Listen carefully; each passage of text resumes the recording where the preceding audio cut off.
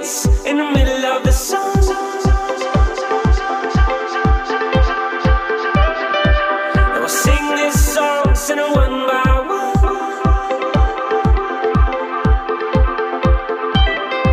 As we burn these walls and watch it move.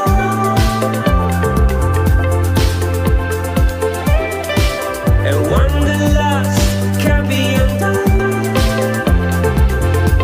And I feel like going crazy.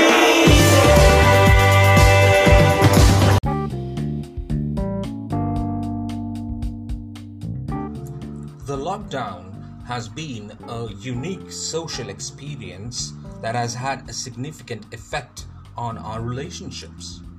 First, there are the little things that have been simmering between a couple for years, now ramped up in isolation. So on this episode of The Perfect Pod, let's analyze how our perception towards interpersonal relationships have changed during isolation. Some have been strengthened, while others have come under severe strain. Your partner's annoying habits like chewing loudly, or not knowing a Tide Pod from a potted plant, or blasting a song in your living room instead of being out with her friends are amplified. Isolation can lower our distress tolerance, and we may find ourselves getting fed up faster by relatively small issues, but now they are inescapable.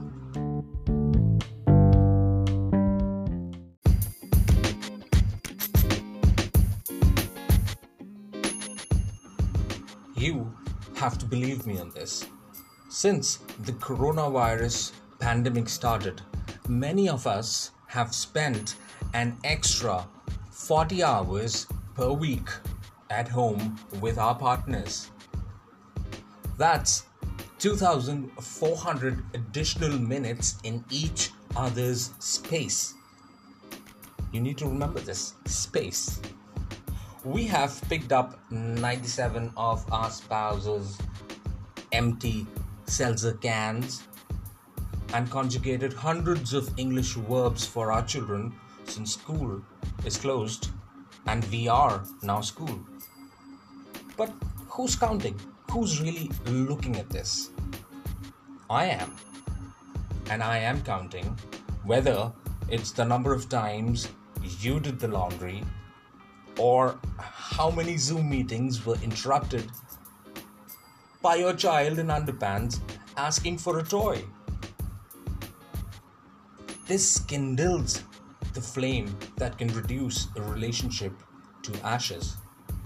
The National Center for Disease Control and Prevention have advised about how to defend our bodies. But what's going to protect the health of our relationships? Soap and water, nor a high-grade sanitizer is going to help it. But let's see what we can do to better our relationships, even if it's by these small measures. I'm your host, Sabu Matthew. Keep listening.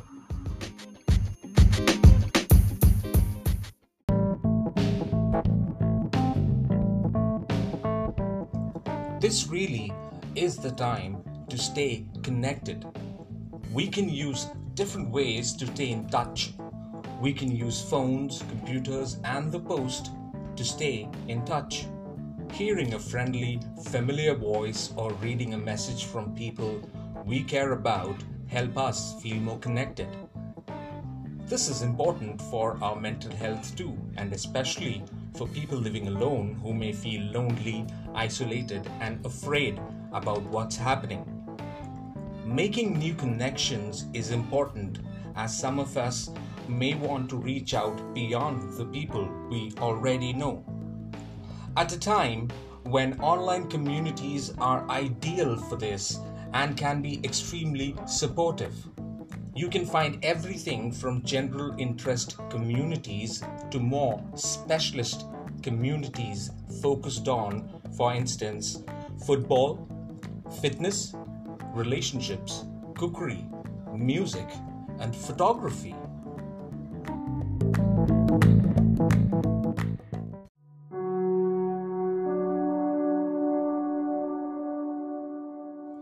A time for understanding and creating space.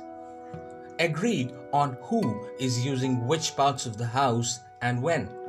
For those of us who live with other people and who are feeling irritated or overwhelmed by constant togetherness.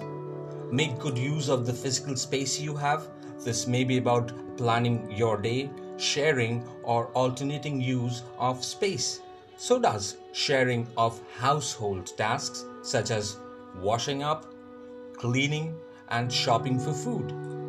Having a daily routine will help you feel more in control at a time when we have lost a lot of control of our daily lives.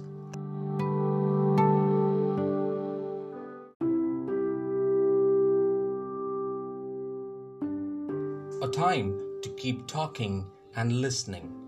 We all can agree to a time each day when everyone in our homes can say what they are feeling. For instance, it would be about what we have found most difficult and what we are grateful for that day.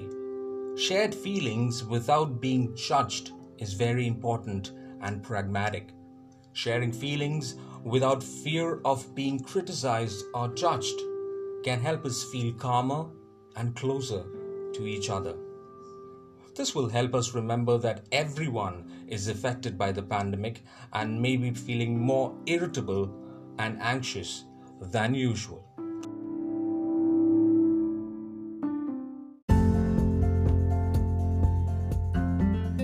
At a time when we all are facing uncertainty and worry about the pandemic, changes in our relationships are probably all the more harder to cope. That's quite understandable.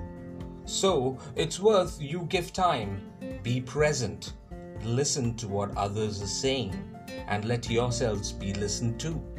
And the most important of all, recognize unhealthy relationships, as harmful relationships can make us unhappy.